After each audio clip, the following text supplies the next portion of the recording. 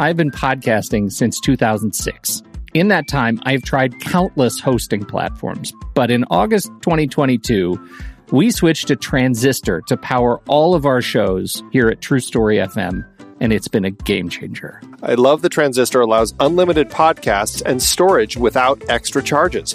We can publish so much content, and we do. If you want to start up a podcast, do yourself a favor and host your show on Transistor. With their one-click publishing, you can get your new show onto all the major podcast directories effortlessly. And their website builder lets you quickly build custom sites for each show. The detailed analytics are invaluable too. You can access all kinds of listener data anytime. Oh, and the versatile players allow you to embed episodes anywhere to reach new listeners. Plus, the team behind Transistor is super responsive and keeps making the platform even better.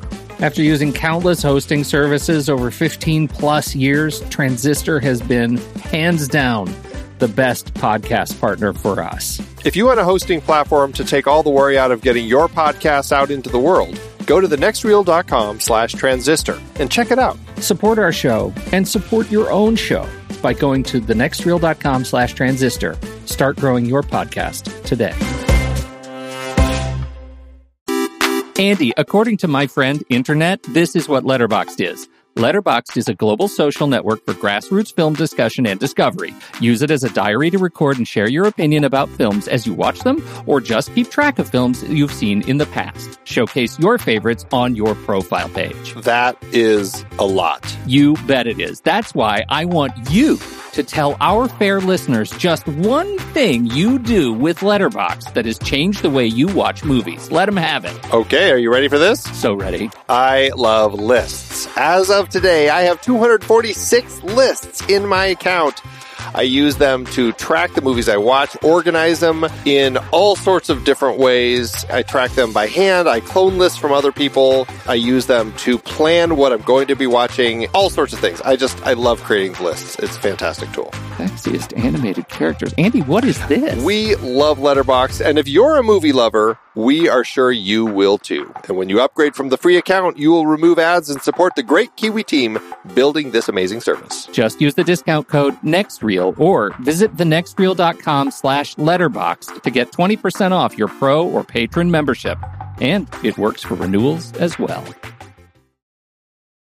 Hey everybody, it's Pete. There's a little bit of exclamatory profanity in this episode. If you're listening in the car, you've got little ears around you somewhere, you may want to press pause and come back and catch up with this episode later.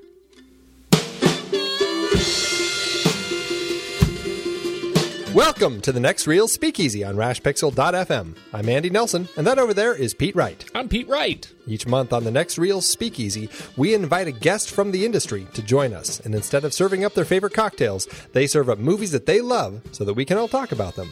We'd like to welcome our guest to this month's show, Jayson Crothers. Like most kids, Jayson grew up loving movies. Over time, his love of watching movies inspired the idea to make movies, but he didn't know anyone who worked in the industry and had no idea where to even start. So, he took a Super 8 class at a community college in Arizona, where he was living at the time, and after seeing some of his first films, his instructor recommended he enroll in their cinematography course. As soon as he picked up a light meter, things just clicked. The imagery in films like Seven had a visceral impact on him, so moving in that direction was a natural fit. Jayson continued his education at Columbia College in Chicago and the American Film Institute. After graduation, he jumped into the world of shooting low-budget features, shooting nearly 24, including Amnesiac, directed by Michael Polish, starring Kate Bosworth and Wes Bentley, and Cold Water, a festival hit that found Jayson's cinematography highlighted by critics and one of our trailer picks. In 2013, Jayson joined the Chicago Fire 2nd Unit team during seasons 2 and 3, as well as serving as director of photography for several episodes. Since then, he's served as 1st Unit director of photography of the hit series, now in its 5th season.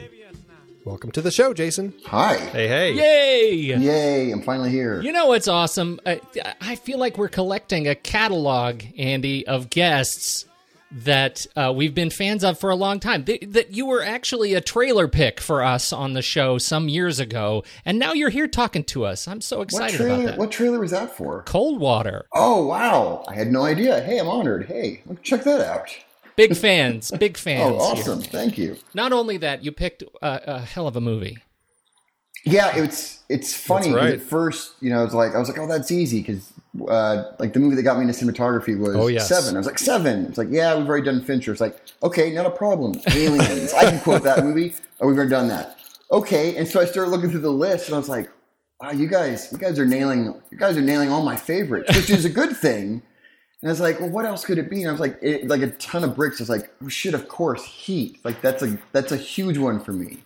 And scrolling through it, I was like, all right, I don't see that on there. I'm going to roll the dice. So, well, and it's funny because, we've done a series of heist films, and after you said Heat, Pete and I were like, why did we not ever pick that for our heist series? Heat in doing heist films. And it's so funny because I can think back. I have these visceral memories of the show over the last 4 years where Andy and I have mentioned how great fans we are of Heat, and that we've never worked it into the catalog is really frustrating. That's shocking, but I'm going to take it as a win because it means we get to talk about it today. He's here. I can feel it.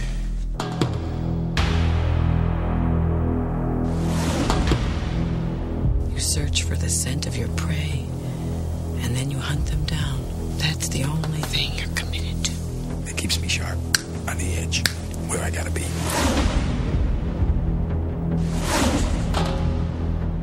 You want to be making moves on the street, allow nothing to be in your life that you cannot walk out on in 30 seconds flat if you spot the heat around the corner.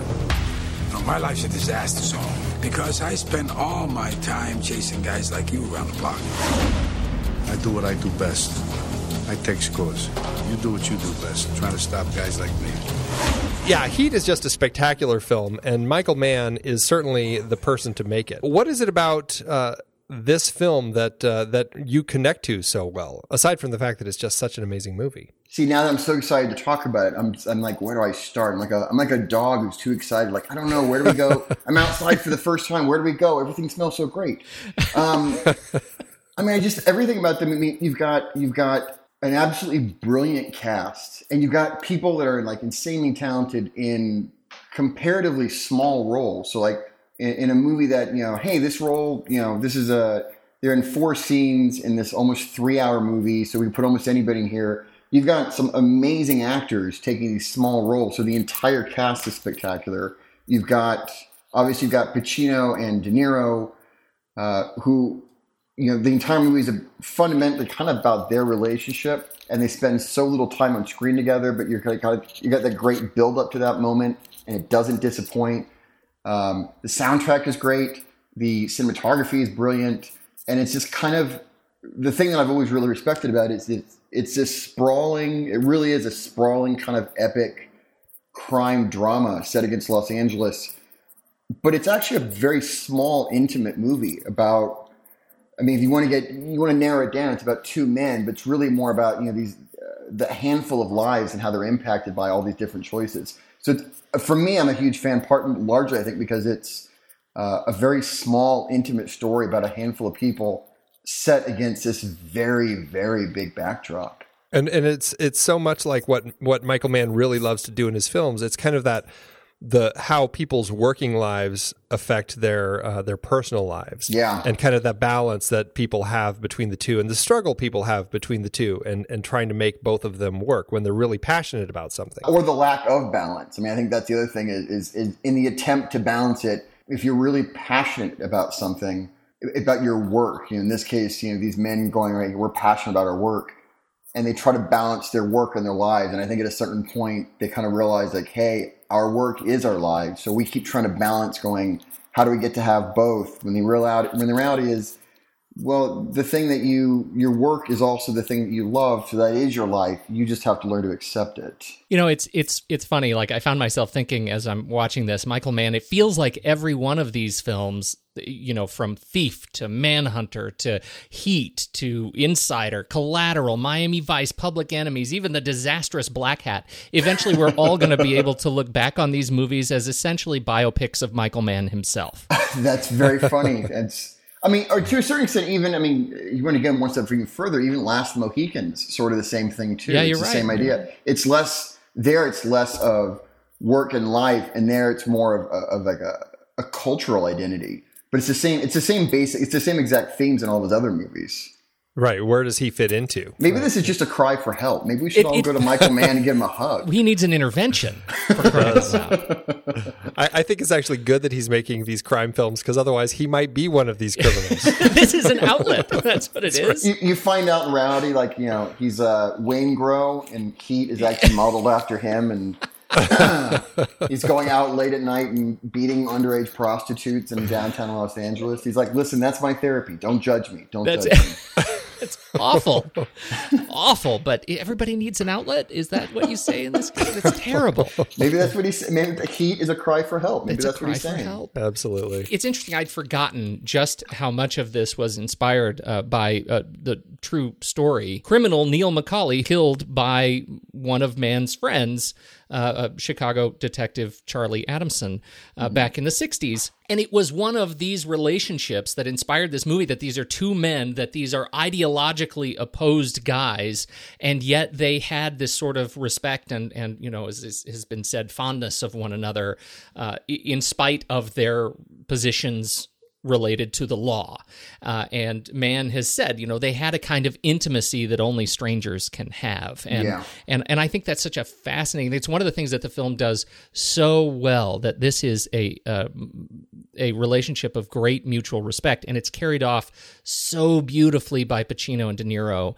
And it's such a well-earned point when they meet for the first time on screen, that we know that Pacino and De Niro are on screen for the first time together is epic in itself. So the fact that they actually pulled it off and made it an earned part of this story, it's just explosive for me. I mean, for me, we're going to jump right to the end of the movie for a second, but I mean, on that point, the end of the movie when, after Pacino shot De Niro and they're out there in the middle of the LAX fields, together, just they take each other's hands.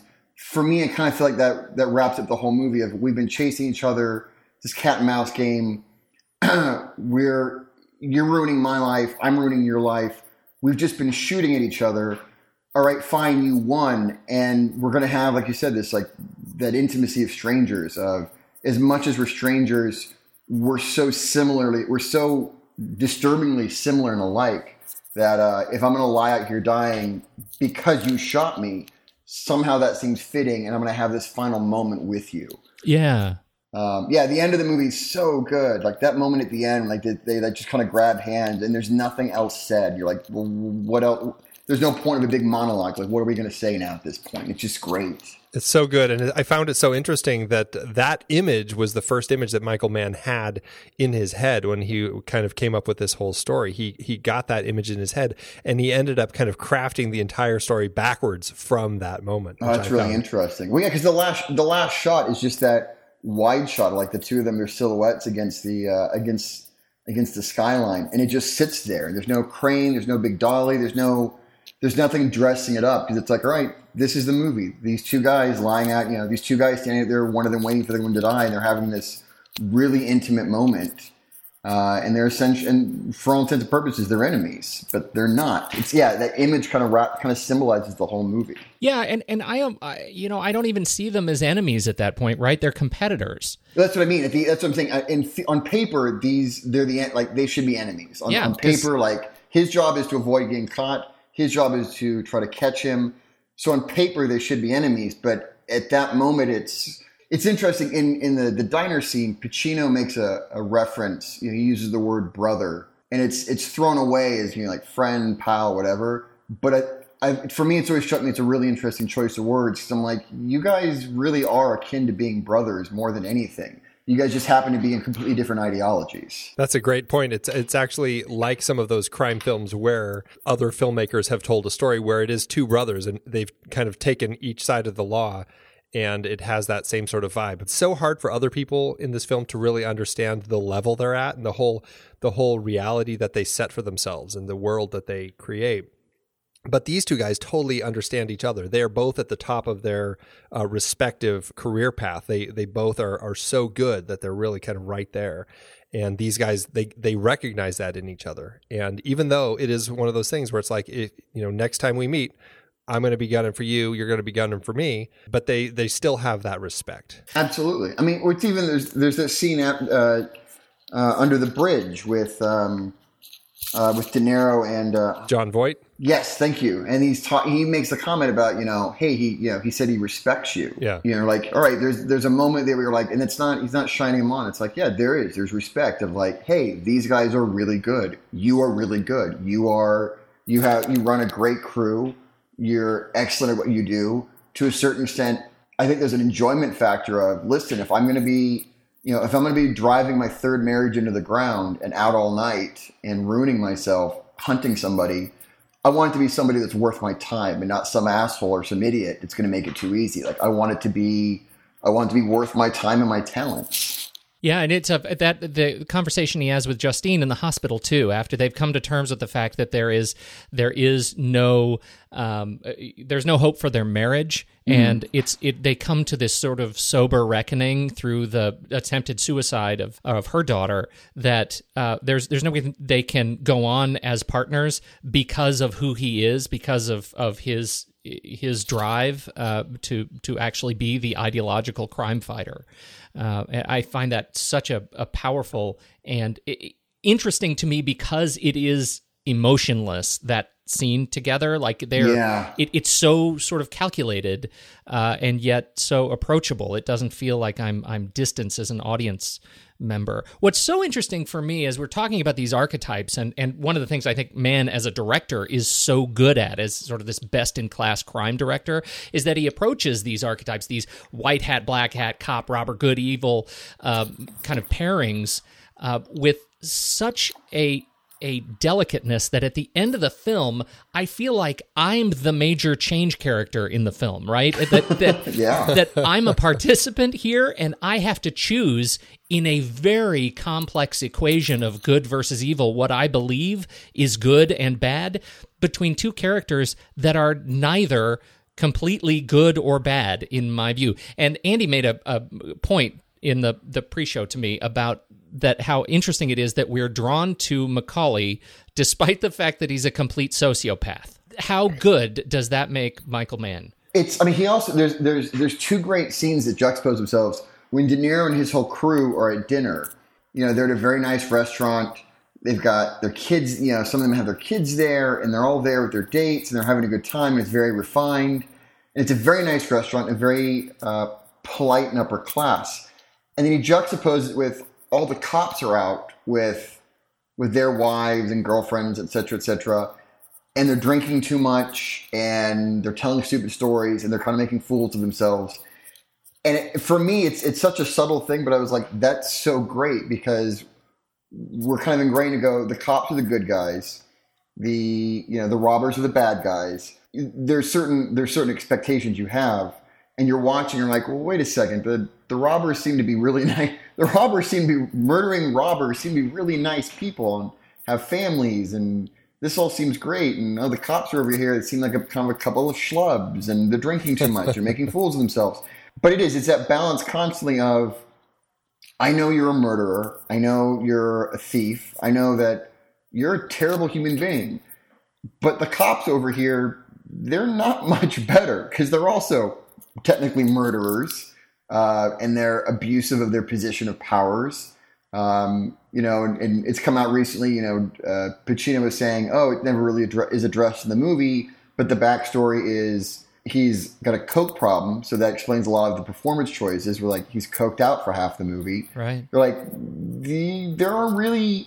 The label of, good guy, bad guy only, I think, goes so far as, cop and robber. And then beyond that, you're like, yeah, after that, it's just a really broad stroke of gray. But I think he does it so well here because of this blend of character and the length of the story. I mean, it's a nearly 3-hour film. Yeah. We get to know so many different people. There are so many different threads that he weaves through here. And we see such a wide swath of the types of people in this world, whether it's somebody who's just been released and he's on parole and he's trying everything he can to make it straight, but everybody is pushing him down and it's putting him into a position where it's easier to go back into the life of crime.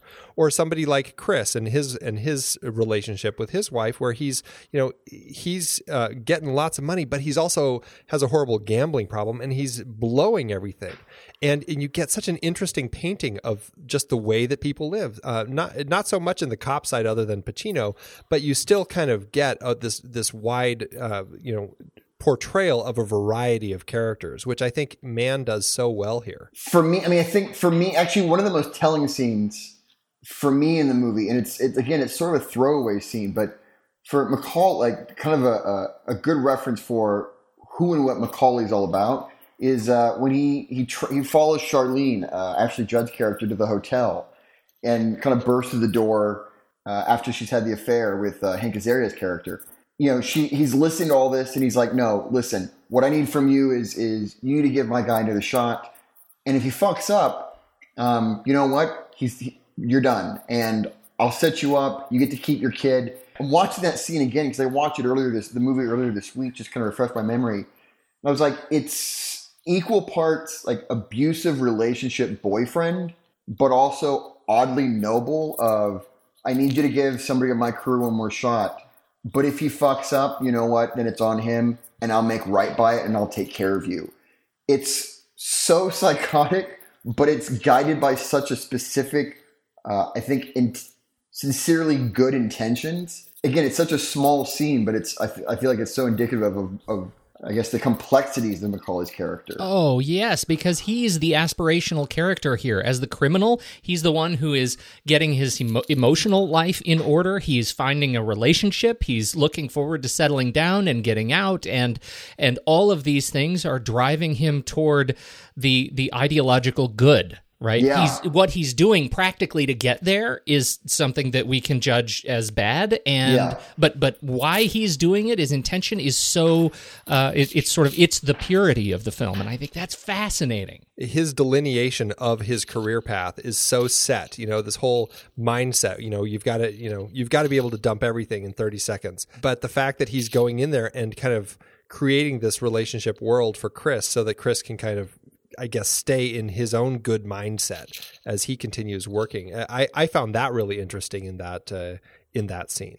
Yeah, that's what I'm saying. Is like he recognizes that Chris needs this stability in his life. That's what he needs. So right. I'm going to help facilitate that because being a good person, he's my friend and I want to take care of him, make him happy. Being the boss of this crew, I need his head in the game. Again, it's also interesting, that idea of being able to walk away in 30 seconds.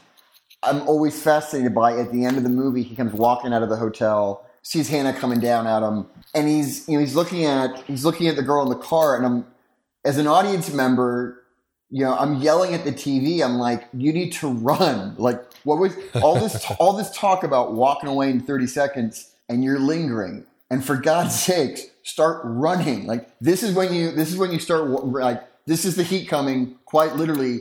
You've been building this whole thing up and he can't do it. It's that delay of, do I stick around? Do I run? Do I stay? Do I go? And it's the fact that he now has something he's connected to. He can't walk away in 30 seconds. I feel like ultimately that's kind of what the undoing is. Because, yeah, if he'd turn, that fire truck pulls up and like that was his opportunity to just cut and run, and he didn't. He's welcomed that emotional connection into his life. I mean, it's like in that scene you were talking about earlier, the restaurant scene where all the gangsters or all the robbers are all dining together. Everybody has a partner except for him. Yeah. So he goes and calls Edie and reconnects with her. And he really finally allows that to build in his life. And you can see that it's interesting because he allows that emotion to kind of become a part of his life, but by doing so, it in a way becomes his undoing, because that triggers him to then, when he gets the call from Nate that, hey, I found Waingro, he's in this hotel room, but you're not going to care at all, right? And he agrees with him, but now that he's kind of let that emotion into his life, it's like that thing just eats away at him. I think at the beginning of the film, before he had met Edie, if he had gotten that call and he knew he was, the heat was onto him, he probably would have just let Waingro go. But I think there's something about him at the end and the way that he's changed now, that when he gets that call from Nate, he just can't let it go anymore, and he has to go after Waingro now.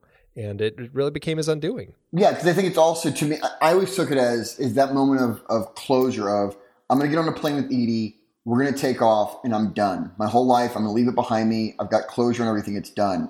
And it becomes that moment of, if I can't if Wengro's still walking around, there's a loose end I didn't tie up, and I can't fully walk away until that's done. Until he meets Edie, he doesn't have anybody in his life. So it's interesting, that idea of this is the mantra that I live my life by, but I've never had to put it into practice. Like, you don't ever see him, he keeps talking about it, but he's built a lifestyle where he doesn't have anything he really is going to really walk away from. And so when he brings Edie into his life and suddenly goes, all right, well, now I've got that relationship. Now I have somebody that I have to walk away from. Suddenly it's a lot harder to do it than it is to walk around saying it. They even have that conversation, the exact same conversation, before they go into the bank heist, because they realize that, there's more, now they're being watched and all this sort of stuff. And he has the conversation, we should just walk away. Yeah. But I want in because of, the risk is still, it's higher, but the reward is still greater. But he still goes into it. And it's like he's never been able to kind of let go of something. Obviously Chris says yes because Chris is going, I need money or my wife is going to leave me. So, we've got this $12 million bank job. So yeah, the risk is worth it to me. Torito feels like a character who's like, hey, I'm just kind of along for the ride and I don't really want to have to make decisions. So I'm going to let somebody else do it. It's really interesting. Macaulay keeps saying, hey, there's the heat. We should walk away, and keeps finding reasons not to do it. Right. It's interesting when you look at Mann as a screenwriter. He obviously wrote the script, and specifically to this issue and some of the archetypes that we're talking about that he builds into the script. He's kind of an interesting screenwriter, and I wonder if you guys could comment on this. So I'm going to read a couple of passages from the screenplay with intention to talk about character development and the hand that Mann puts into backstory that never really come out in what they show us on screen. This is the very first page of the script, exterior Cedars-Sinai, wide day. Neil Macaulay and a nurse get off a bus. Neil carries a paper bag and wears white pants like a hospital attendant. Neil is an ice-cold professional, very big, very tough. At 42, his short black hair is graying. He spent 8 years in McNeil and 3 in San Quentin. He got out and hit the street in 1987. 4 of the McNeil years were spent in the hole. Neil's voice is street, but his language is precise like an engineer's. He's very careful and very good. He runs a professional crew that pulls down high number scores and does it anyway. The score has to be taken down. If on the prowl, a burglary, that's fine. If they do have to go in strong, armed, that's fine too. And if you get in their way, that's got to be your problem. His lifestyle is obsessively functional. There's no steady woman or any encumbrance. Neil Macaulay keeps it so there's nothing he couldn't walk away from in 30 seconds flat. That's how we meet Neil in the script. Chris Shiherlis is on the second page. Chris wears a hard hat over a Mongol cut, Levi's, black boots, and sleeveless sweatshirt, and carries on one shoulder a 150-pound red Milwaukee Tool Company case. Looks like a construction worker by day who by night hits LA's slams, jams, and raves. He's 29 from Austin, Texas. Chris is also a Highline pro, a boxman who knows 5 ways to open any safe made. This kind of detail comes with every character in the film. And when you hear the actors talk about working with Mann, the level of detail that they put into developing backstory that's never directly conveyed on screen is significant. What do you think about his work as a screenwriter and what it actually brings to screen in these characters? I'm not surprised. It's interesting. I've never read the screenplay for Heat, but hearing that, it's not surprising because I feel like that kind of attention to detail in the descriptions and the setup of things comes across in the detail in the performances by everybody, and also the detail. I mean, just all the details of the movie. The details of production design, the details of the reality of how certain things work. There's an enormous amount of authenticity, I feel like, in all of his movies. Like you very rarely feel like you're watching a movie, or you very rarely feel like you're watching actors portray characters. He creates it's not just performance, but I think he creates environments, and to a certain extent, it really is kind of world building of authenticity of this world of police and of criminals. Those details, although a lot of them, some of them are addressed in the movie very briefly. But even if it wasn't, I think all that kind of stuff comes across on screen through performance. Kind of unrelated to this, but I remember watching some behind the scenes thing about Miami Vice, and somebody on the behind the scenes was talking about they were scouting in Havana or something, And Michael Mann pointed across the street at a car and said, "Oh, I love that car. We should have that car drive by in the background for this scene." And the guy said, it wasn't, "Oh, I want a car like that." It was, "I want that specific car that I'm pointing at. So let's go find out how to get that car, because that's the car that belongs on the street driving by." And it's that attention to detail that I think comes through on screen that makes his movies work so well. Well, and I think it is that attention to detail that I think is just intrinsically in his blood, whether it's as he's writing the script or as he's directing the film, or even, as he's kind of watching the edit unfold and seeing how the story's working. I think he really just taps into just every little detail. He talks about how there's like when they were location scouting for this film, they were looking for the location where Hannah comes and examines the crime scene when they find the dead prostitute, the young girl. And he says, "Oh yeah, and see, there's that dead bird floating in the pool. That bird, when we scouted the location, there was a dead bird floating in the pool." And it's like, that's such an interesting thing to just see sitting like that.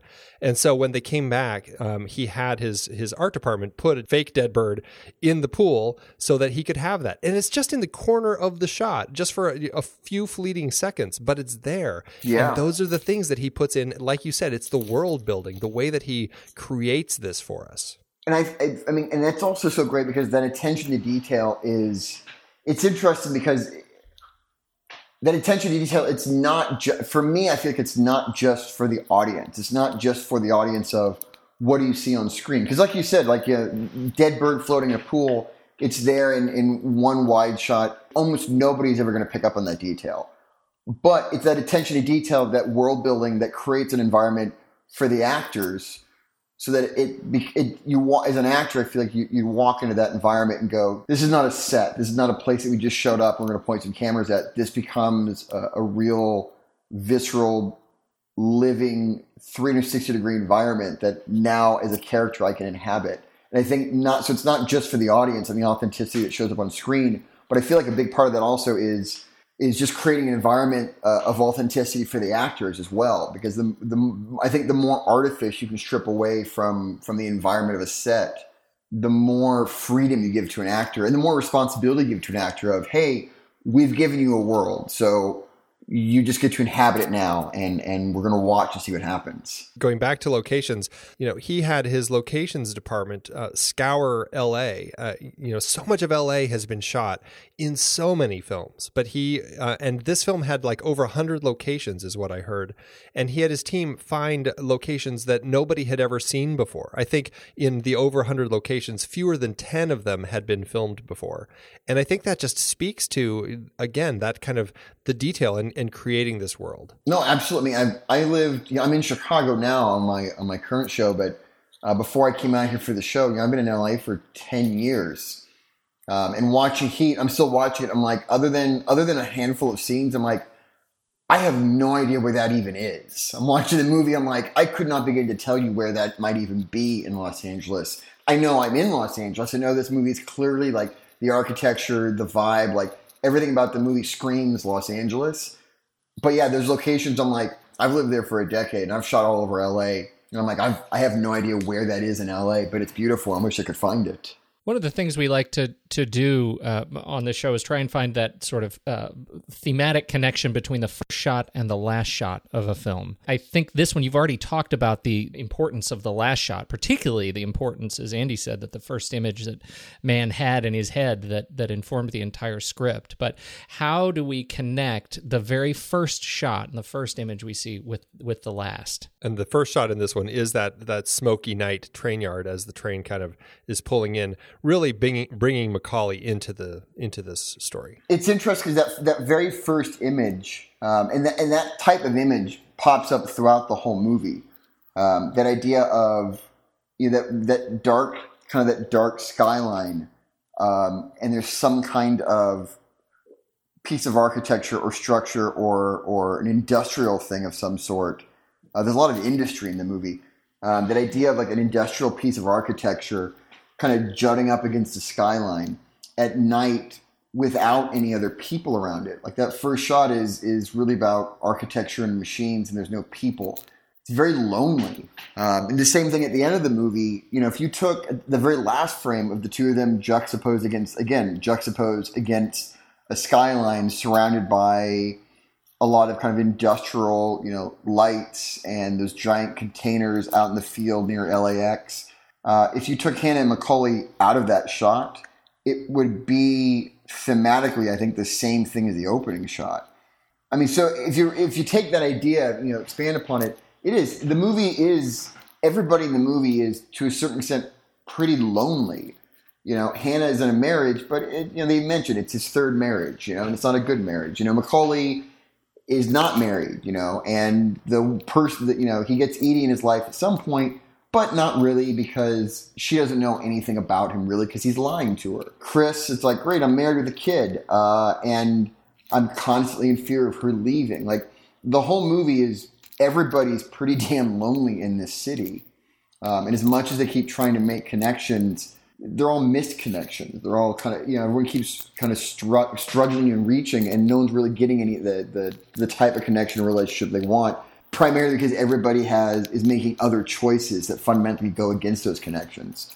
It's interesting. I never thought about, I'm kind of rambling on now, but I never thought about how the opening shot and the end shot, how similar they are to each other. Well, and I think that gets to exactly, it's one of the reasons I wanted to talk about it right now, because you were just talking about kind of the locations, the fact that they were so unfamiliar, and the locations in the first and last shot for me they're sort of alien, right? They're kind of, this is a place that is familiar to me, but I am distanced from it, because I get a train station, I get that, you know, it's LA, but I've never seen it. I get that we're in an airport in the last shot, but it's a part of an airport that I rarely see and have never been personally. So again, it's that sort of, I'm placed there, but I'm distanced from it. And that's kind of the whole thing for the whole theme of the film is putting me in a space that is unfamiliar yet familiar all at the same time. And I think it works really well. I mean, I agree absolutely, but I think you take it even one step further of the reason they're unfamiliar to you is because they're places that,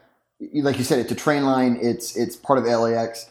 But they're the parts of the train line, they're the parts of LAX that very few people ever go to. Like, there's a very small specific group of people that ever go to those spot, like that spot on the train line or that spot at LAX.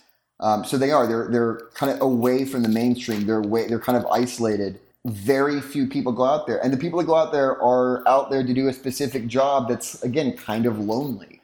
So I think that's a big part of it is a lot of the locations you're seeing in the movie these are places that the reason they feel alien is because very few people have to come out here. And the people that do come out here for a specific reason to do a job, and then they leave. So they're very lonely places because of that. You mentioned earlier there's a lot of industry in the film, and one of the things I think is so interesting about just the presentation of it is that this is showing me Los Angeles almost as if it's trying to show me Los Angeles as it is, right? This is a bank in Los Angeles. This is a refinery in Los Angeles. These are the things that happen in Los Angeles, not the Los Angeles that we see with the lights and the glamour and the man's Chinese theater. And this is Los Angeles that is not encumbered by Hollywood. Heat is never going to be a movie for tourism. Right. Yeah, there's no Santa Monica Pier, there's no beach, you know, there's no Hollywood Boulevard, there's no Santa Monica. Watching it is, you know, again, because, you know, I first moved to LA. It's like, oh, it's beaches, you know, man's Chinese theater and celebrities on every corner. And after living there just for a few months, you know, I lived in Hollywood when I first moved there, and I was like, wow, there's a lot of darkness and a lot of ugliness to Los Angeles. And watching Heat again, I was like, yeah, there's a lot of that movie. And I'm like, that's a very fair representation of a lot of parts of LA. And there is, you know, as much as LA is, it can be and is a beautiful city, there's a lot of ugliness in LA as well. And as much as LA, makes up so much of the world here, obviously we've got an incredible cast of people here that really lend to it. I mean, just reading through the list: Robert De Niro, Al Pacino, Val Kilmer, Diane Venora, John Voight, Tom Sizemore, Michael T. Williamson, Ashley Judd, Amy Brenneman, Natalie Portman. I mean, the list just goes on and on. There are so many people in this movie, and they are all doing just great things here. Right out of the gate, I think, obviously, Robert De Niro and Al Pacino, those were two of the draws for Michael Mann when he started putting this together, and he felt that those two guys were those two parts. He went after them, and they both were interested. So I think he got exactly who he wanted for his two leads. I mean, they're great. Also, keep in mind, kind of going down that list, don't forget, you've also got Tom Noonan does, get, and Henry Danny Rollins, Henry Rollins, like out of nowhere. Like, I actually had to pause, and I was like, holy shit, I forgot Henry Rollins is in this movie. Like, that's what I was saying earlier, is every single role in this movie is filled with one really talented, really interesting casting choice after the other. That also just bolsters the world between Pacino and De Niro as well, because they're surrounded by other great people. So you've got this, it's like, obviously they're the headliners of this cast, but they're, the people around them supporting them are the same thing, all kind of at the top of their game. Well, I mean, at some point you have to step back and ask yourself, why wasn't Heat the catalyst for Tone Loc's movie career? He was so funky, so funky. The world will never know. The world will never know. So there is an alternate universe in which Tone Loc actually is Vince Hanna, and I'd like to live in that world just for a little bit. Next year they're coming out with a new restoration of Heat. I actually think they did face replacement, and Tone Loc is.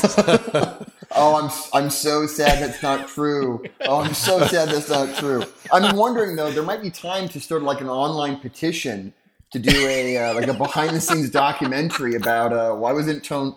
What happened to Tone Loc? What happened? You know what? If I had more talent in Photoshop and a lot more time, I might try to make an alternate version with face replacement over Hannah with Tone Loc. I'm sad that will never exist now. But we can dream. We can dream. If anybody's listening to this with a lot of insane CGI skills, I will pay cash money to see this version of Heat. This is a thing that must happen. I'm putting this out there right now. You know what's funny? In all seriousness, this is I said how impactful this was, seeing De Niro and Pacino on screen together. This was a thing that for me, in my age when this movie came out, this is a thing I really wanted to have happen. And it satisfied me. It had the weight on screen that the now absolutely abused pairing of Michael Caine and Morgan Freeman just never quite accomplished. I've watched the movie countless times. I've actually watched that specific scene over and over again a few times because the way it was shot has always been really interesting to me as well, because the whole idea of it's kind of famous now. They didn't rehearse anything, so they kind of kept the spontaneity of things. And they shot it with, I think, 5 cameras rolling all at once. They shot basically every single angle all at the same time. When they had it, so the actors could really play off performance, and they didn't have to go, oh, great, we loved, take 6 of your performance, so we're going to match to that. But what's so great about it is the movie was marketed as a buildup of, you're going to finally see Pacino and De Niro, and they're going to face off. And when you finally have the big confrontation, it's a very small scene on the side of the highway of, hey, do you want to go get a cup of coffee with me? So really, everybody talks about the diner scene, but really the first time they actually meet is De Niro sitting in a car and Pacino standing on the side of the freeway being like, hey, come have a cup of coffee with me. And then the following scene, I think the brilliance of it is that it's such a small, quiet scene. It's 2 guys sitting at a really nondescript, kind of shitty looking diner having a cup of coffee. Like, it's so anticlimactic to what the buildup is, and I think that's actually what makes it great. And that most of the scene really lives in 2 close-ups of these 2 guys just kind of bantering back and forth. In its presentation, and I mean this in the best way possible, in its presentation, it's almost pedestrian. But because of that, because it's not dressed up, as an audience, you really get to just sit there and kind of soak it all in and see all the nuance of performance and the looks and all the subtleties. Because it's not dressed up, because it's not a big thing. Well, it's interesting, and I'm curious your opinion on this, because as you mentioned, they're there is the re-release coming out, this new 4K remaster. It's timely that we're talking about this movie because just last week they did they had a big premiere of this new remastered version in LA, and the whole cast showed up. Yeah, I know. I was heartbroken I couldn't be in LA. Oh, it's fantastic. And Oscars on their Oscars YouTube page has just posted a channel or a playlist of a bunch of videos from these. And in these, they talk specifically about the diner scene. So Michael Mann says that he says they were shooting primarily with 3 cameras, one over each shoulder for close-ups and one 2-shot. In the final film, obviously, we get no 2-shot. And that, of course, has fueled conspiracy theorists saying that, in fact, they were never actually in the diner together. Were it not for behind-the-scenes photos actually showing them together. We do have that. But in any case, they made an interesting strategic decision, a visual decision, not to include the 2-shot in this conversation between these two guys. Why do you think that is? And do you think that, do you think it would have been stronger or how would it have been different had they gone with a 2-shot? It's interesting. I haven't actually thought about it now that you mention it. As much as the two of them are connecting, the two of them really are. I feel like they're still miles apart from each other. It's the idea of like, great, we're sitting down, we're having a conversation, we're having a cup of coffee, we're getting to know each other, but not really. Like we're not really, the information being given is from Hannah is oddly personal and intimate, but nothing that could hurt him. Whereas Macaulay is giving really generic information. I have a woman. I tell her I'm in sales. Like nothing that Hannah could use later on and get to use against him. So it's interesting that it's the scene very much is still, as much as they're sitting across from each other having a cup of coffee and connecting, they couldn't possibly be further away because at the end of the day, it's you're trying to capture me and I'm trying to get away from you. You could make the argument that showing a 2-shot puts them both together in the same space together and it makes it a moment about the two of them together. When in reality, it's the two of them are there. Hannah's trying to get information to size them up. Macaulay, if you watch his performance, Macaulay spends the first half of that scene kind of looking around left to right, trying to figure out like where are the exits and are we the only people here and what's the angle? Is this some kind of a setup? Like, am I going to have to bolt and run? So it's interesting, again, never not knowing the shots that aren't used in the edit. I think you could make the argument that 2-shot creates the illusion of a relationship between the two of them that doesn't actually exist. And if you go one step further, now that I'm thinking about it, I wonder if the only actual 2-shot of them together is the very last shot where they're next to each other, holding hands. I wonder if that's the only shot where you see the two of them in some kind of a wider shot together that way. That's what I was thinking, and that's why that's kind of been my interpretation of this. And I wasn't watching the film with that in mind, but I had the impression that Mann didn't want to give us that pairing of these two guys like really connecting on screen together until that last moment. Because as you say, like we don't want to imply a relationship that does not exist when in fact at the end of the film, it's in his death scene that relationship does exist, maybe for the first time. Yeah. As authentically. Yeah, I never thought about that. Wow, that is great. I never thought about it until right now. I need to go watch it again and see if they ever are really in a 2-shot together. Yeah, I'm now genuinely curious. Like now I want to go back and like turn the sound off and study the movie more and go, holy shit, look at that. Yeah, right. I think there's that goes back to like what we were talking about earlier. Is that like the meticulous attention to detail of of Michael Mann, and that's in all of his movies. That idea of nothing is ever passive. Like there's never a passive decision of, oh, we're going to shoot a close-up. Like that close-up has real intention and real meaning that maybe you don't realize until later in the movie, or as we're discussing right now, maybe it's a subconscious thing you don't ever realize consciously, but you feel as the movie goes along. Let's do some rapid fire through some other cast members we have not yet talked about. Val Kilmer, Chris Shiherlis. Val Kilmer when he was like still being awesome. Right. Although this was the same year that the Batman and Robin came out. Yeah, that's what he said this week. Or was it Batman Forever? It was Batman Forever, and it was this week at the event. He said, the most fun I ever had doing Batman was in prepping for heat. Yeah. It was funny. I was talking to someone last night about this. Years ago, I had a chance to shoot Val Kilmer was doing this one-man show as Mark Twain. And it sounds kind of funny. You're like, wait, Val Kilmer as Mark Twain doing like a one-man, like 45-minute stage show.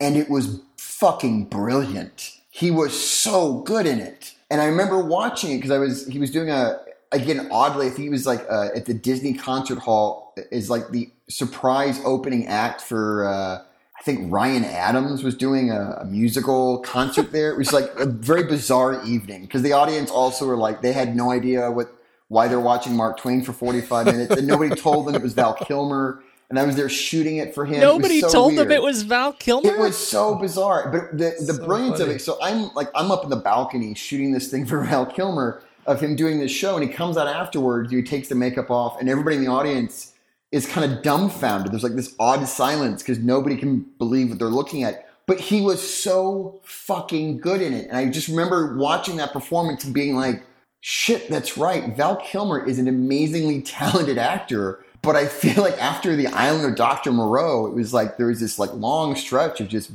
not great movies. Yeah, he kind of fell off the wagon of making great stuff. I mean, other than Kiss Kiss Bang Bang, I can't think of anything else that he's done recently since that's great. Heat. Yeah, one of my favorite scenes in the entire movie is between him and Charlene. Like at the very end when he shows up to pick her up. And it's just like his close-up at the car, her close-up at the balcony, she waves his hand away, and it's all told in basically, 3 shots, his close-up, her close-up, the hand wave, and it's so heartbreaking, and it's so good. Well, and so much of it is on the backs of both his performance and hers. They are just terrific together. By the way, can we also talk about how badass Val Kilmer is, like in the whole shootout scene?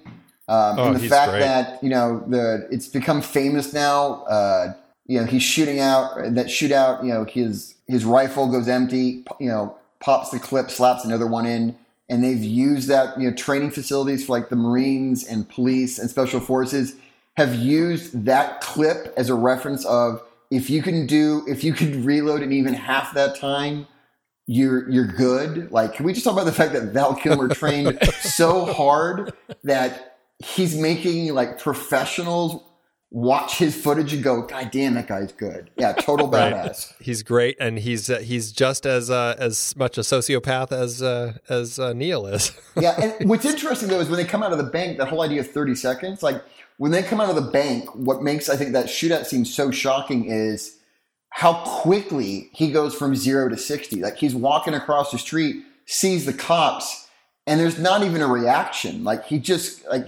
goes. You're like, oh, there's that discipline there that we've been talking about for an hour and 45 minutes. There it is in motion there. Well, and that's it, because that's what you get with, I think, both De Niro and Kilmer. You get these characters who are there. The reason they are able to move so quickly is because they were already there. I think that's in contrast to Tom Sizemore's Michael Cerrito, who he's the guy who's getting sort of the joy out of it. Like you see, he's already in the car at that point, kind of slapping he's like, we did it, hitting Dennis Haysbert on the back. And so you feel like he's the guy who's going to have to ramp up. He wasn't quite as serious, but in Val Kilmer, you have a stone sober guy. Yeah, it's the I'm not in the car, we're not driving away, we haven't gotten away with it, we're still in motion. Yeah. Yeah, whereas Cerrito's in there laughing like, hey, the hard part's done. It's like, no, you asshole. Yeah. You're sitting in the car with a machine gun and $12 million. You still have to get away. But actually, I mean, it's going through the cast, like also like Jon Voight is, again, like just so good in the movie. Jon Voight, watching that movie, I'm like, I love my friends. I have great friends. I'm like, I wish I had Jon Voight's Nate as a friend. Like, that's the guy I want to know. He's such an interesting character. And I didn't realize this, but he's kind of based on Edward Bunker, who was a real-life former career criminal and fence-turned-writer, who actually, I mean, he's written a bunch of books about crime. He was a consultant on the film. He's acted in films. He was Mr. Blue in Reservoir Dogs. Yeah, no, he's great. Yeah. It's so interesting. And you look at Jon Voight as Nate, and you go, oh, okay, yes, I can totally see it now. Like that connection is right there. Within that framework, you're like, oh yeah, totally. Okay, next one. Yeah. Yeah, he's great. I love seeing Tom Noonan. You brought him up. I mean, he's great. I love that just the little thing that, he's in a wheelchair, but he's this guy who's like, he lives under these, under the radar towers and the satellite dishes and everything. And he's just, collecting information, putting these plans together. It's really interesting. And his amazing beard in the movie. Like, it's a pretty, but again, also like Natalie Portman, because I think this was like this was only her second movie after The Professional, right? It may have been. I mean, she obviously was just so young at the time. I mean, she was just doing such things. Yeah. Yeah. I think she did The Professional, and this was like only her second movie. And same thing, like she's just so damn good. Yeah, right away you can tell that she's just a child actor who already had an old soul in her. I mean, she carries a lot of heft in both of those films. And we've talked about Leon, the Professional, on this show before. And here you see that same depth to the character and just the darkness she has and just the struggle she has with this absent father.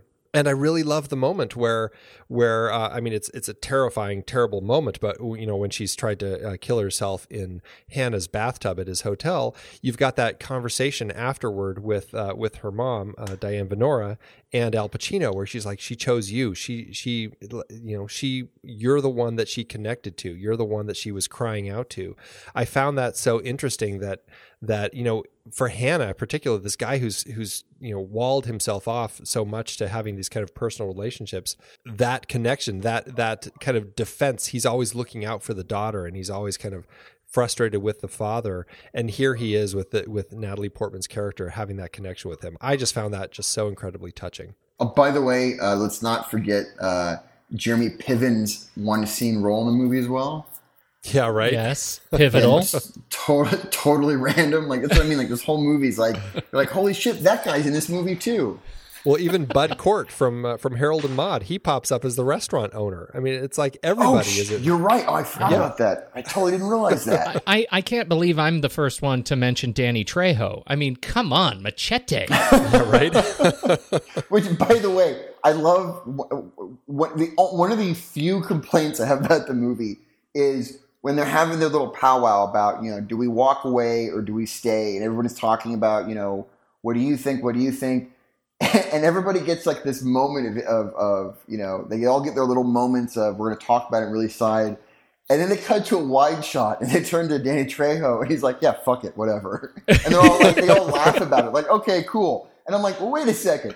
These three guys get to have a say and Danny Trejo's like, whatever, fuck it. Let's go shoot people. And I'm like, wait, he gets no more character development than that? What the shit? No wonder he turned on you guys at the end, I'm going to do pretty much what the film does with the next three characters, and because this is we'll call it a man story, Diane Venora, Ashley Judd, and Amy Brenneman as the representative women. Justine is such an interesting character to me because I'm watching her going like, from the very opening scene, you're like, yeah, this marriage is not going to last. Like, as an audience, you're like, this isn't going to last. Like, they wake up in the morning after having sex, and she's already popping pills. Like, it's like, all right, this is how she's coping, getting through her day. Their relationship to me gets really interesting late in the movie when she sleeps with Ralph, and then they come back together in the hospital to kind of over her daughter's suicide attempt, and watching of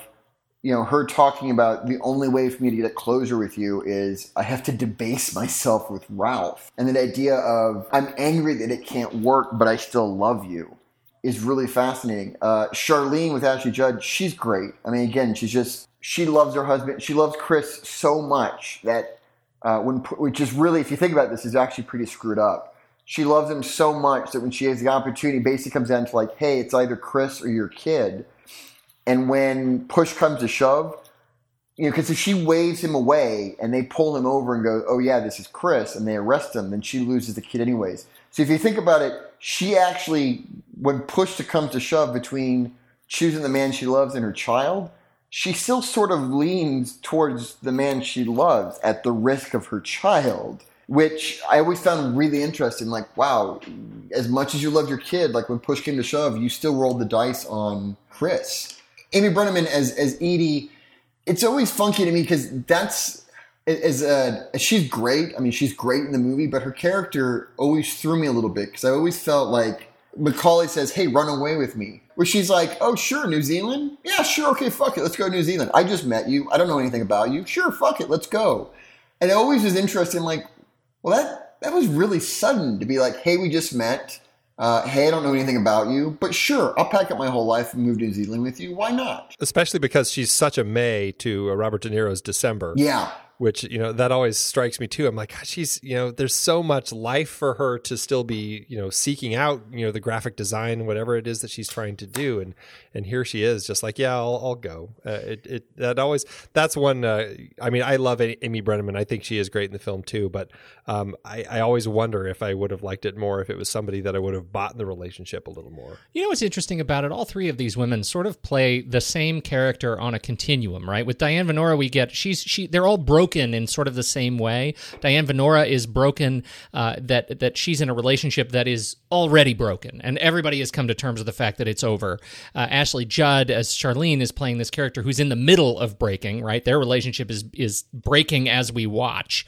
And Amy Brenneman is playing this character that is, we know, because we've seen where this goes with these other two ladies, that her relationship will start and then will ultimately break. They're all demonstrating like the same sort of archetype of sort of negative relationships and negative stereotype of this sort of needy character. One of the criticisms that I read repeatedly in researching the film is that the film does not handle female characters well, and in some respects that's because that's the story Michael Mann wanted to tell. And because it's Michael Mann in general with his films. That's number two. He makes man films. Right?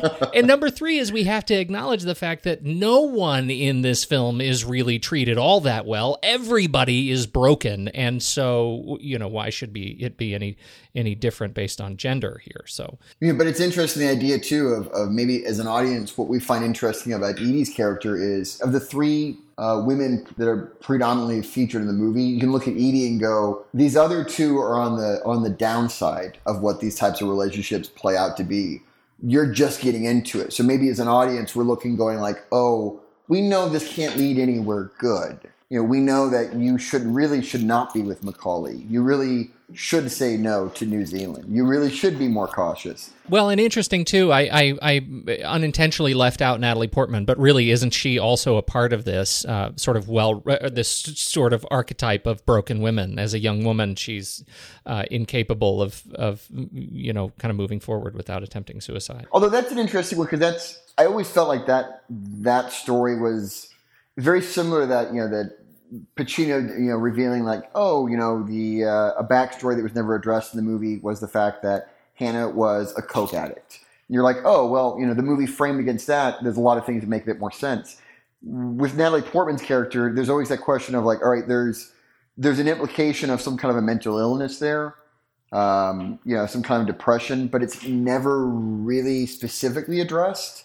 So it becomes a matter of like, is that issue stemming from an issue with her father? Is that stemming from abandonment issues in general? In which case, Hannah is kind of contributing to that of, hey, my dad abandoned me. Hannah is also abandoning me. Basically, everybody in the movie is broken, whether it's men or women. Like everybody in the movie is pretty broken at the end of the day. No matter what, you're not going to get out of a Michael Mann film in a healthy relationship. Yeah, nobody's happy in a nobody in a Michael Mann film is happy. Everybody is miserable. Everybody's kind of unhappy. I'm saying maybe instead of starting a petition about Tone Lock, maybe start a petition about people giving Michael Mann a hug. Maybe that should be just, if you see him on the streets of LA, give this man a hug. Hugmichaelmann.net. I'm going to go buy that right now. Well, I think that, I think it'd be important as a part of our conversation with you to talk about the cinematography here. I mean, Dante Spinotti is the cinematographer here, creating just a beautiful look. And obviously there's a lot of wonderful colors and just great, very well shot film. As a cinematographer, I mean, what's your sense of the movie and how they put this together? I mean, I think Dante Spinotti does beautiful work, period. But I think Heat definitely stands out because so much of the movie is so subtle Like so much of the movie doesn't look lit at all. And it's making something look unlit takes so much work. Nowadays with digital cameras, it's very easy to walk into places, night exteriors are very easy to turn on the camera and go, well, digital cameras have gotten so sensitive now that you can do so much with so little. You can go out at night and shoot at night, without any light if you really wanted to. You can walk into a room and turn on a lamp in the corner, and sometimes that's sufficient light to shoot. This was back in 1995, before digital, still film. Not at all the case. So everything is very much lit, but none of it feels lit. And I think that's like watching Heat again earlier this week. I was just kind of reminded. I was like, wow, so much of this movie is so subtle and so understated visually that I think that's kind of where the beauty comes from. Is that it often feels like cameras just rolled up someplace and started rolling. In reality, watching, I was like, there's so much work happening here to make this look unobtrusive. And there's something also great, especially the night work in LA, all that night work in Los Angeles. Everybody kind of points at Collateral as the kind of one of the first movies to show LA at night, the way it really is, with light bouncing off the sky and the sky pollution you get.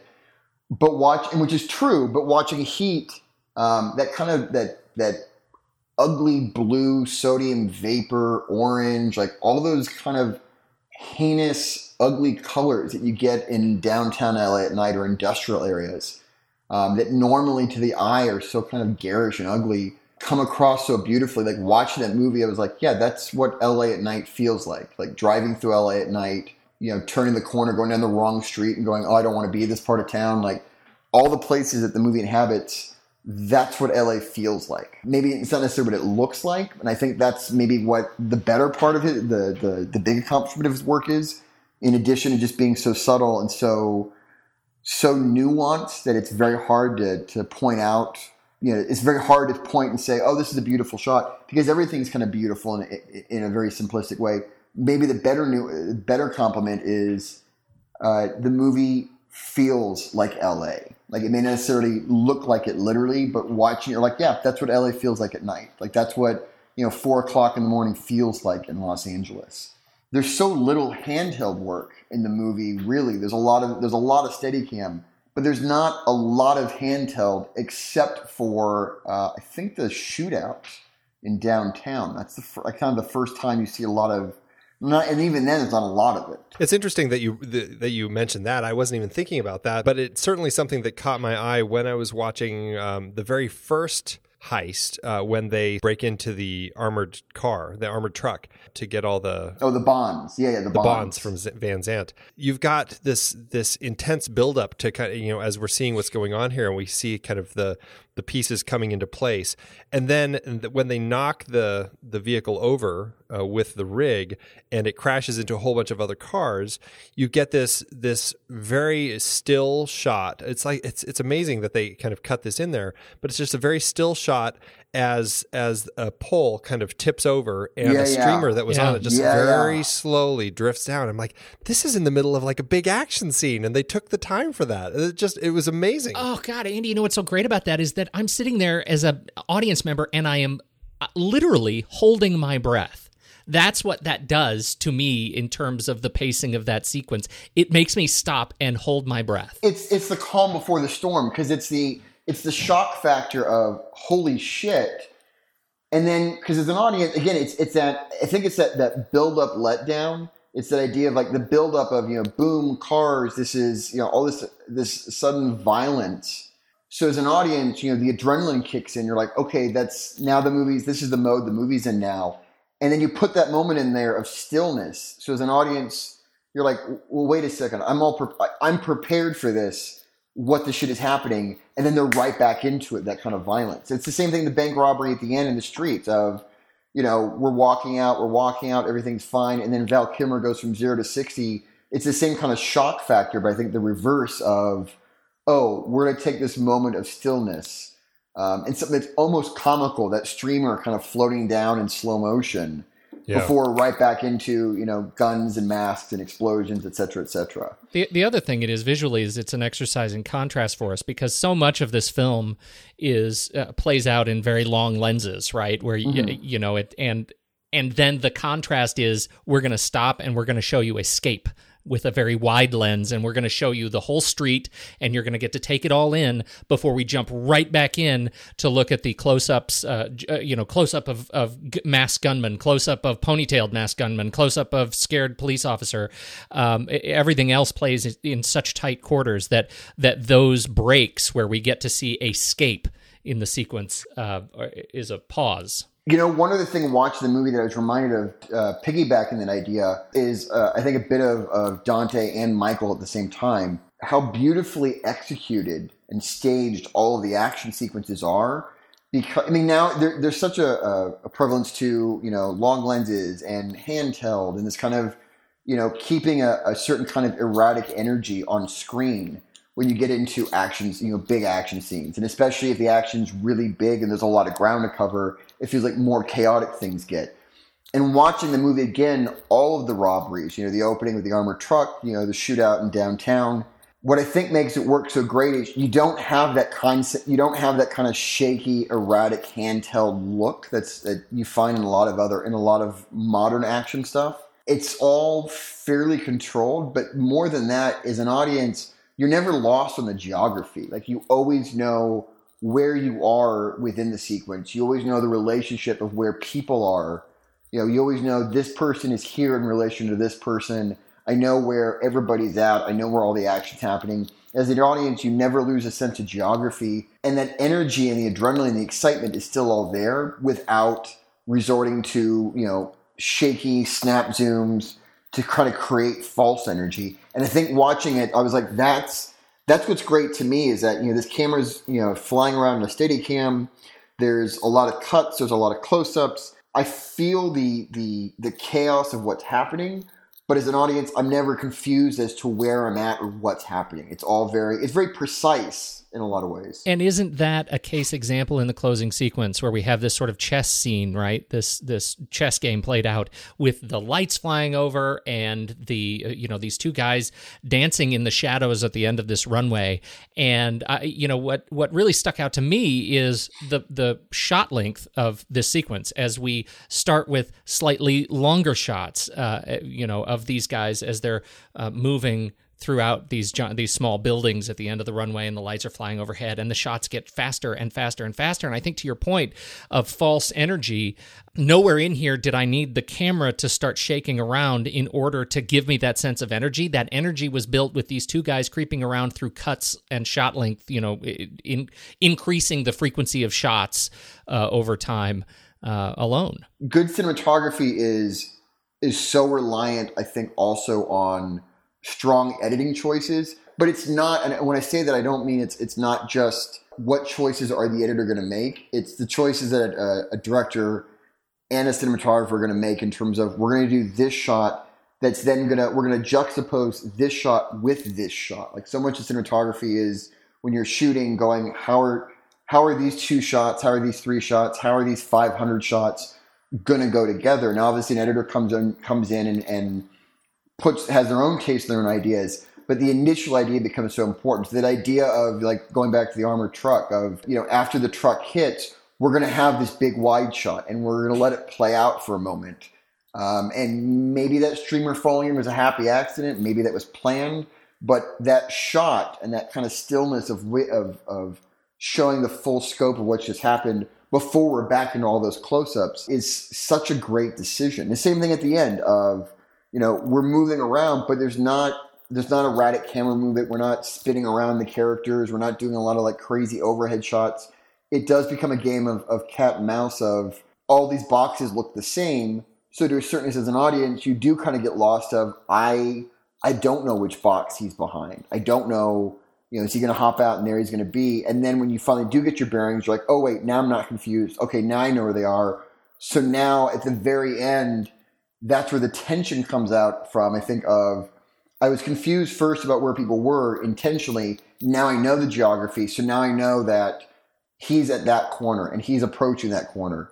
And at any moment, one of them's going to pop out, and only one person can make it out alive here. That's an interesting thing. It's really the fact that they do intersperse the longer, wider shots that give us the overall sense of geography that builds intensity for us. It's only once we know, as an audience, we know where these guys are in relation to one another, that we're actually able to feel nervous for them both. Yeah. And I'm going to jump back, kind of going back to something else with Spinati that I thought about. One of the things that I think is really stunning about his work in the movie too, just lighting wise, in addition to just kind of how subtle and nuanced things are and how naturalistic.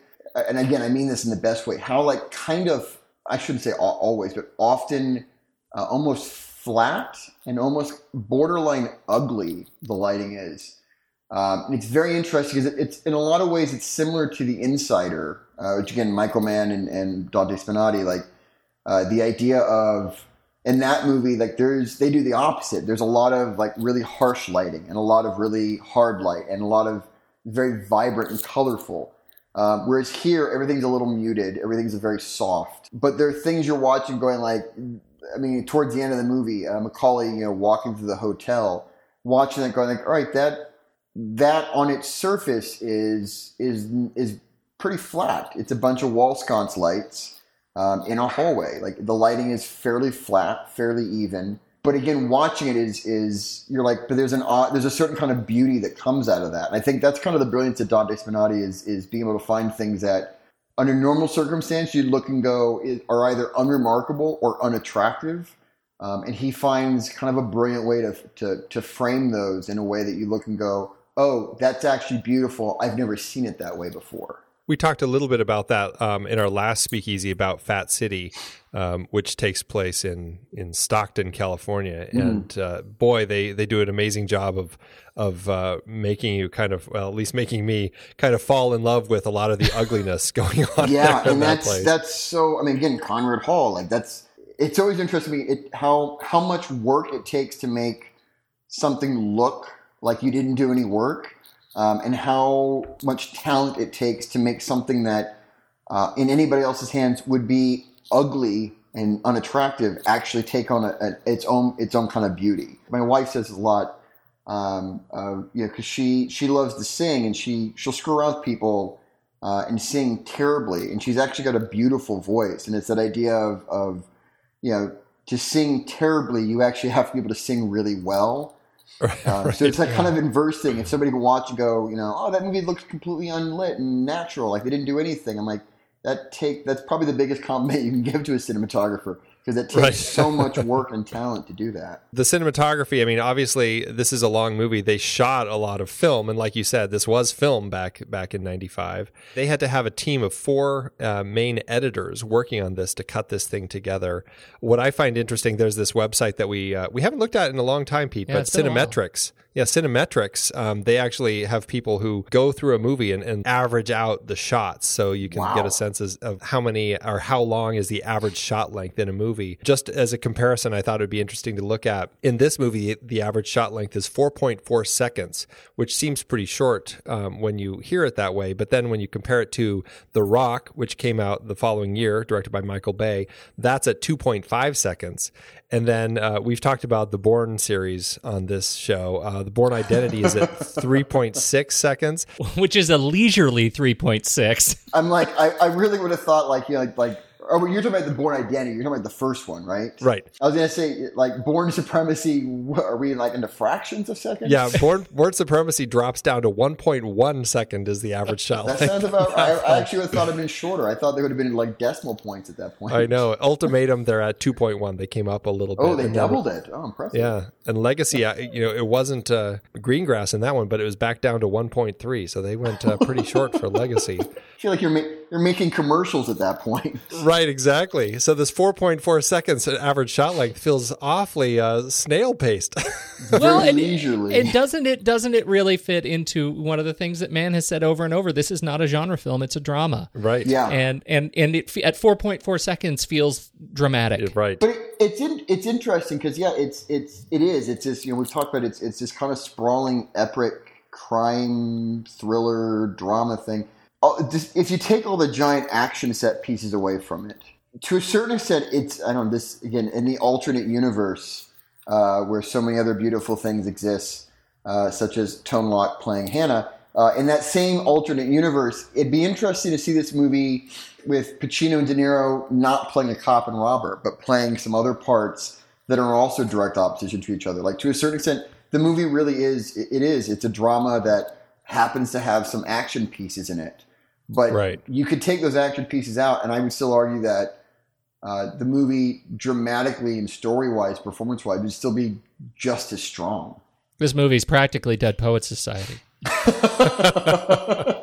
Alternate universe movies here. I'm telling you, this show is an incredible resource for aspiring YouTubers. It's a brainchild for alternate universe movies that have to be made. I demand it. Right here. Yes, indeed. Let's talk about the music a little bit. Elliot Goldenthal does the score, and I mean, he comes into this with kind of an avant-garde, especially for the time, score that it doesn't really have themes. It's just vibes. It just gives you a sense of what's going on. Same thing with the music, and Michael Mann is really a filmmaker who likes just a lot of really interesting tracks in his films. The music in this film works so well, both the songs that he picks and the score. I just find it such energetic pieces that give such life to it. It's also like such iconic music. Like some of that, like the bank robbery. When that first shot of Macaulay walking into the door. And that kind of industrial and the drum beats hitting over and over again. Like you hear the first 2 seconds of that music, and immediately you're like, oh, that's from Heat. Wow, I really want to go rob a bank right now. Like that music is just so, it's very iconic, but you're right. It's what I love about it too is kind of going back to that idea we were talking about earlier of architecture and industry play such a big part visually. Like almost all of the music and the soundtrack feels very industrial. It feels very kind of metallic and artificial, and it feels like the locations in the movie. That's really interesting. It really does tie into everything Michael Mann is doing, creating this world. Yeah, and the song at the end that plays over the end scene of them, the two men holding hands out in that field. That scene plays well by itself, but with that music, I think that music really ties together and makes that scene really sing. Like without the music, the scene is strong. With the music, that scene wraps up the whole movie, and you go, okay, that's the ending. That's the ending that I wanted and the movie deserved, and I'm satisfied with it. Yeah, that track, that's God Moving Over the Face of the Waters by Moby. Yeah, it's a beautiful song, but more than that, it's like you said, Michael Mann does in all of his movies. There's a heavy reliance in a good way on music. But I think it's done, especially Heat, just so well of the music is really matching the visuals, which is really matching the themes and the tone of the whole movie. I have to say, just a little bit of a heartbreaking bit of awareness that the other Moby track on here, New Dawn Fades, which was originally Joy Division, I like Moby's version better, and it's probably because of this film. So, with apologies to Joy Division. If I recall, this is now a while ago, but I think this may have been the first time I heard Moby at all was in this movie. Oh wow! Yeah, might have been for me too. I'm not sure when did he really kick off his career? I don't even know. Moby special event, next real special event show.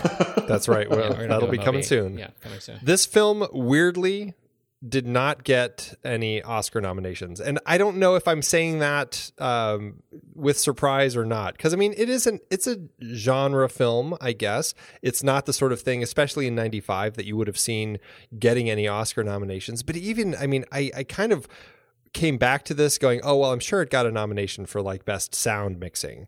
Best editing, something like that. Nothing, not a single award nomination for this film. It got some, minor sorts of nominations in other film critics things. I don't know. It surprised me. Did it surprise either of you? It's funny. It's surprising. Like you hear that now, you go like, what the shit? How did that happen? And it's shocking, and it's a crime.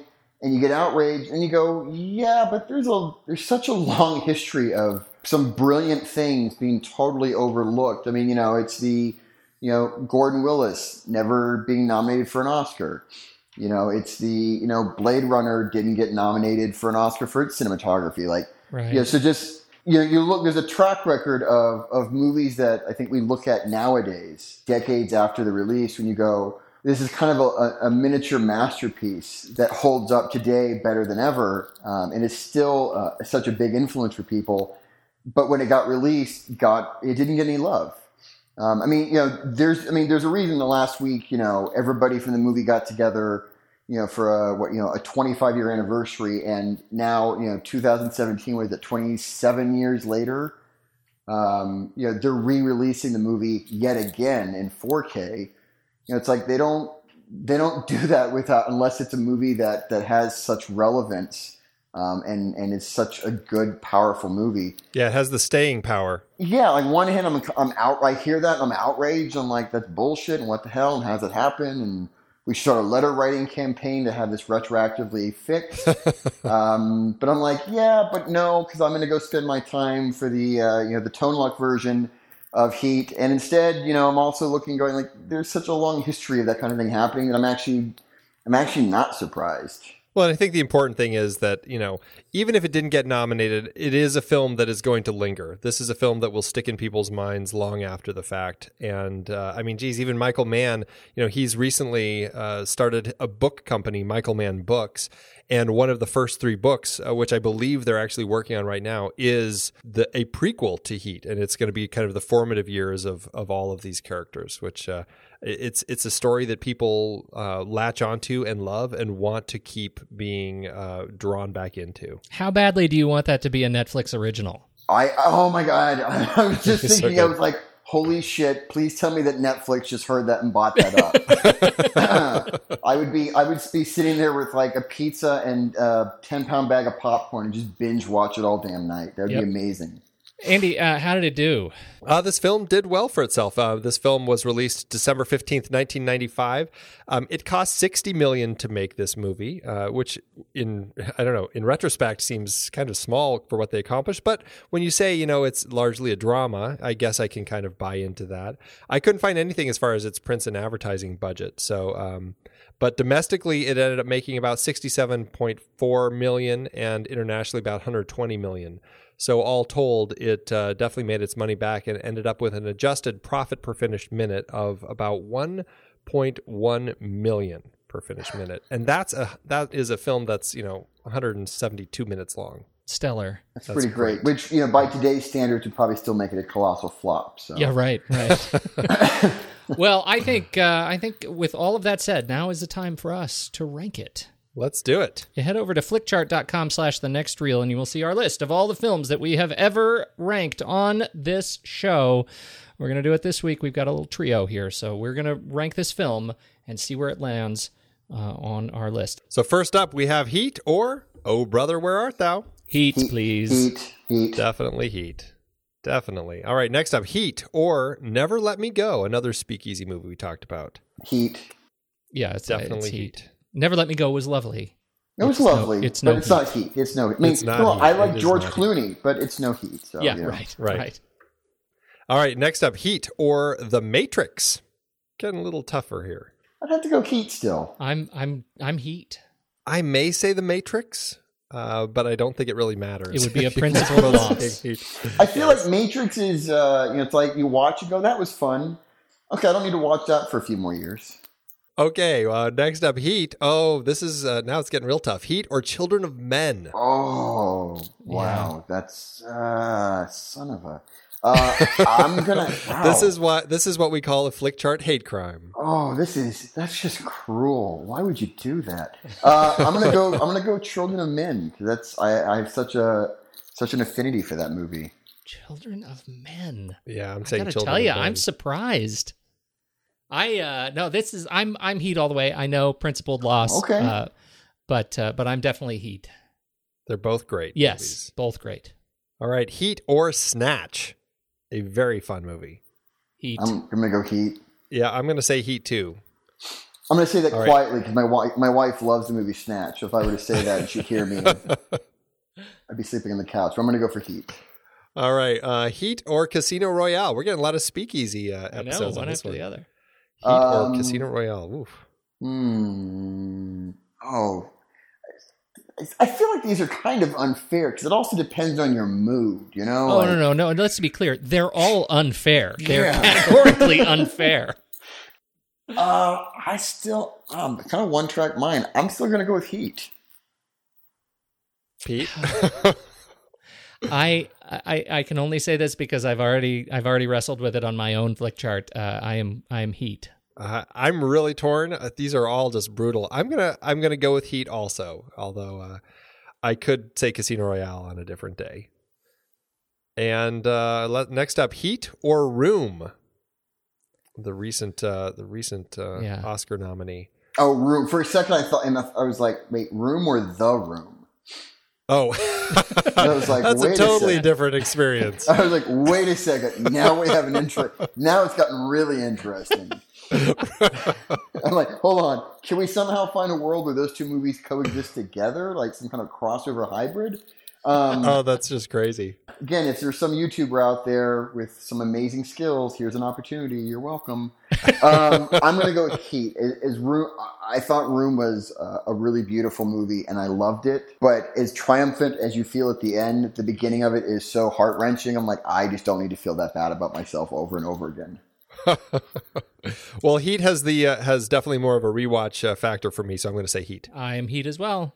All right, next up, Heat or Butch Cassidy and the Sundance Kid. Oh, this is bad people. You're just torture. Who makes this website, by the way? I need names. Do not question the algorithm. Do not question the algorithm. I feel like this is how Skynet starts, right? Like the slow torment. This is it right here.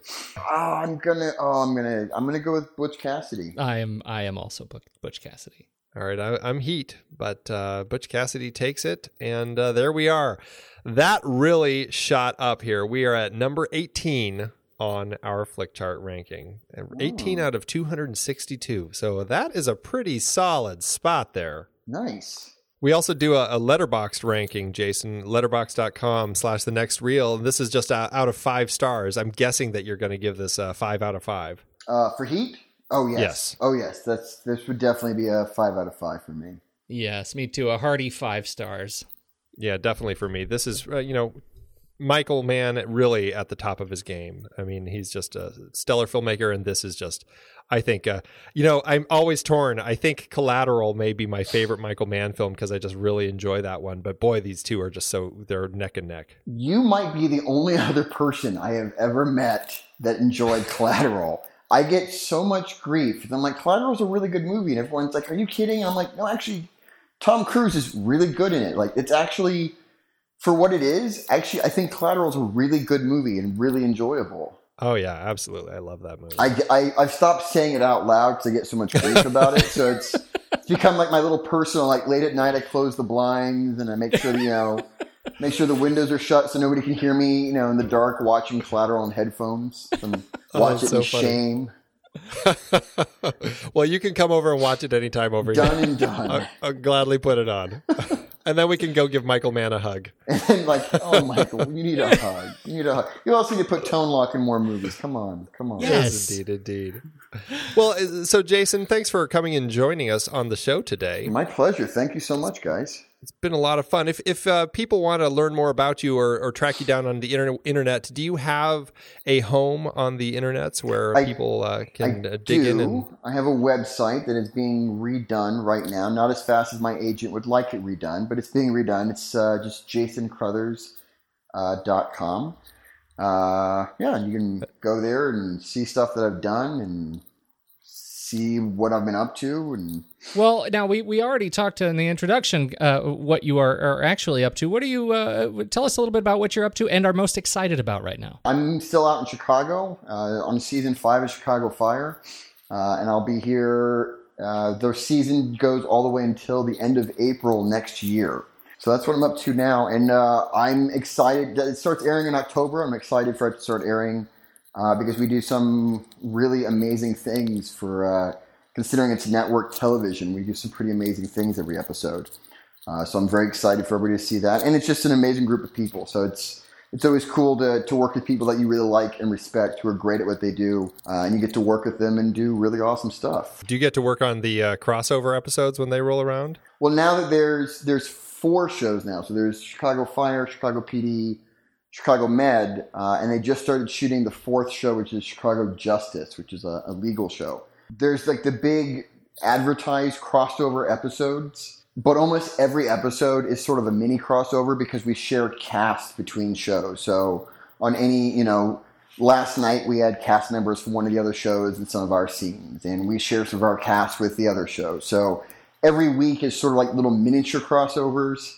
And then once or twice. How brilliant is that? Brilliant. It's pretty great. I mean, it's interesting because being in the middle of it, it's very easy to lose sight of the scope of things. Occasionally I'll step back and go, oh, this is actually 4 totally different shows playing on different nights on NBC. The 4 of them combined kind of create this entire little universe of characters and stories that carry over between 4 different shows and all these different cast members. Yeah, talk about world building. I just find that so fascinating. And again, now they've added the Chicago Justice, it just keeps getting bigger and bigger. But yeah, that's what I'm up to now. I'll be doing that until April, at least April of next year. And it starts airing in October. And I'm excited because we do every week we get to blow things up and flip fire trucks and do all sorts of cool shit. It's a dream job, man. It is a dream job. I get to go hang out I get to ride on top of fire trucks and blow shit up and set things on fire. And, how many people get paid to go, create mayhem and chaos, And then I don't even have to clean it up. That's the best part. I just show up and create and blow things up and orchestrate chaos, and then somebody else cleans it up. It's awesome. It's a short and distinguished list. That was so fun. That's awesome, man. Thank you. Really, thank you for doing this and being a part of it. We sure appreciate your time. It was awesome. Thank you, guys. Thanks so much. And for everybody out there, we hope you enjoyed the show. If you like what you heard, follow us on Facebook, Twitter, Google+, Instagram, Pinterest, Letterboxd, Flickchart, and YouTube. And don't forget to head on over to iTunes and leave us a rating and comment. It really does help more people find us. Thanks, everybody, for tuning in. And until next time, I've got 30 seconds to drop everything and get out of here.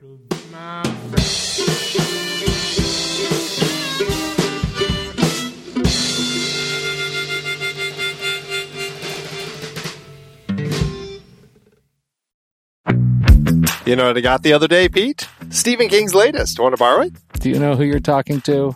What do you mean? Andy, when's the last time I read a paper book? It's been decades. I would much rather use Kindle, or better yet, Audible. What am I thinking? I don't read paper books anymore either. I'm an audiobook guy all the way. For those looking to listen to the books behind the films that we've talked about here on Movies We Like, not to mention all the other podcasts in the Next Reel family, get a free audiobook download and 30-day free trial at thenextreel.com/audible. There are so many great adaptations from Movies We Like available in audio form. Early on, we covered Casino Royale with director Matthew Gratzner. You went through all of the 007 books on Audible, right? I did indeed. What a series. We also covered Room with legendary Dee Wallace and Never Let Me Go with costume designer Alana Mooreshead. We chatted about Fat City with cinematographer Sam Levy and Silver Linings Playbook with the great composer Harry Gregson Williams. 101 Dalmatians and Bambi. Apocalypse Now, There Will Be Blood, The Thin Red Line. There's so many great adaptations with so many great guests, and you can get all these as audiobooks on Audible, along with thousands of other great reads. Producing this podcast is a lot of fun, but it does take a lot of time.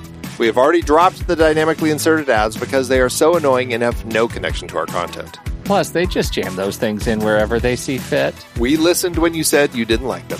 So now, we're directly appealing to you, our dear listener. Please consider an Audible subscription to help support Movies We Like and the Next Reel's family of podcasts. I've been using Audible along with my family for decades now. I love it, and I've read hundreds of books through it. Couldn't be more pleased with their service, and I know you'll love it too. Head to thenextreel.com/audible and get your free trial. It really helps us out.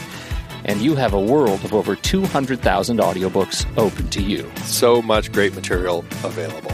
Dive in with a free trial and get your first free audiobook at thenextreel.com/audible. Start listening to amazing audiobooks of your favorite movie source material with your first free audiobook today. That's thenextreel.com/audible.